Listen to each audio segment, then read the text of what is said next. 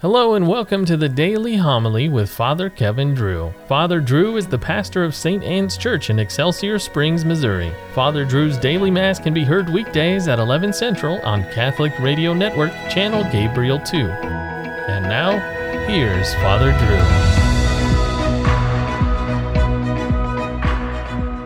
Drew. A reading from the Acts of the Apostles.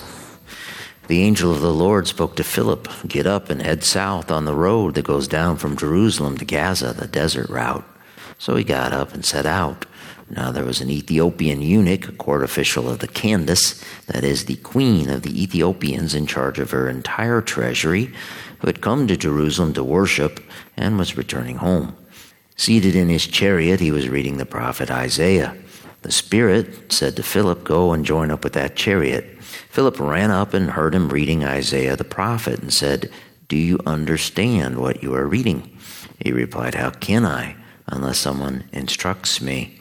So he invited Philip to get in and sit with him. This was the scripture passage he was reading.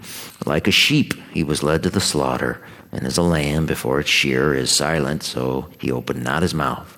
In his humiliation, justice was denied him. Who will tell of his posterity? For his life is taken from the earth."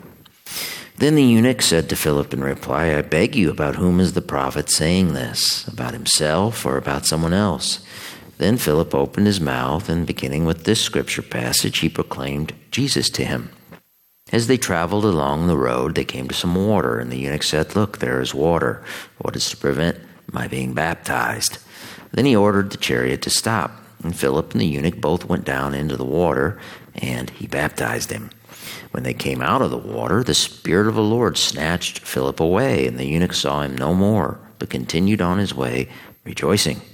Philip came to Azotus and went about proclaiming the good news to all the towns until he reached Caesarea.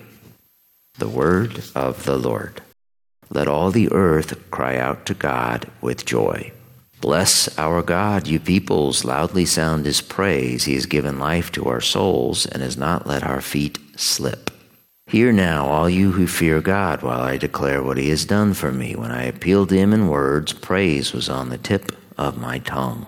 Blessed be God who refused me not my prayer or his kindness. The Lord be with you. Reading from the Holy Gospel according to John. Jesus said to the crowds, "No one can come to me unless the Father who sent me draw him, and I will raise him on the last day.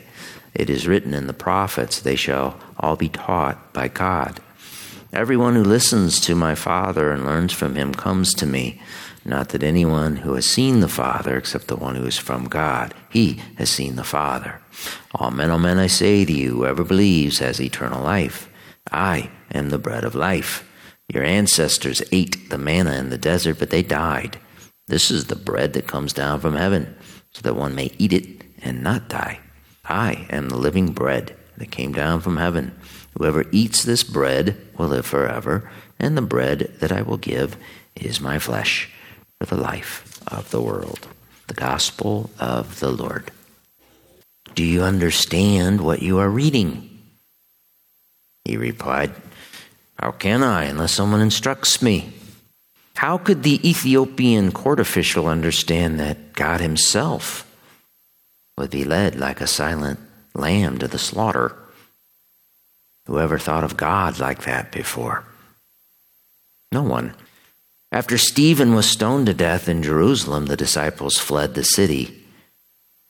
Since the disciples were filled with the Holy Spirit, they had wisdom, counsel, and understanding. They recalled their instructions: when one town persecutes you, flee to another. Philip, one of the 7 ordained with Stephen in chapter 6 of Acts, went down to Samaria in the beginning of chapter 8. He performed great signs and baptized many people. When the apostles heard this, Peter and John were sent to lay hands on the newly baptized to confirm them. Here is scriptural evidence for the sacrament of confirmation. Philip then departed Samaria and went west down to the caravan road that went to Africa. Here Philip displayed another gift of the Holy Spirit, fortitude. The Ethiopian court official was a very important person in charge of the queen's entire treasury. It took courage to approach a person like that. But being led by the Spirit, that is what Philip did. And as God would have it, the court official was reading Isaiah.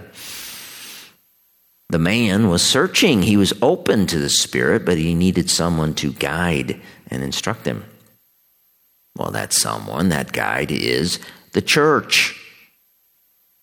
Philip the deacon did not pass out Bibles and tell people to interpret them according to their own consciences.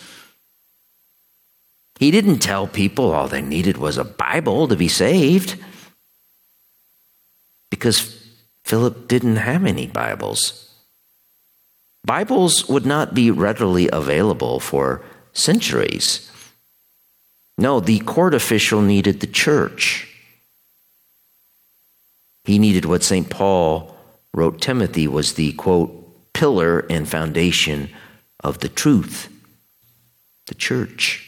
St. Augustine said he would not believe a word of the Gospels if the church did not tell him they were true.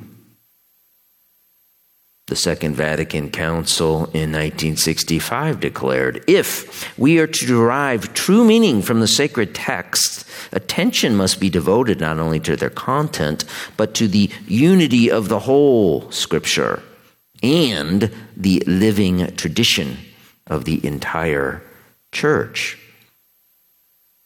That means we cannot take the narrow view. We cannot take a line or two out of the Bible while ignoring all the rest. That is how people invent their own religions. Vatican II also stated, everything having to do with the interpretation of Scripture is ultimately subject to the judgment of the church, which is divinely conferred. She alone watches over and interprets the Word of God. Do you understand what you are reading? How can I unless someone instructs me? This is a very important scripture passage. It speaks volumes. The church, which compiled the books of the Bible, is the ultimate interpreter of the Bible. She guides us to the truth by having us read passages of the Bible in relation to the whole of Scripture and the living tradition of the entire church.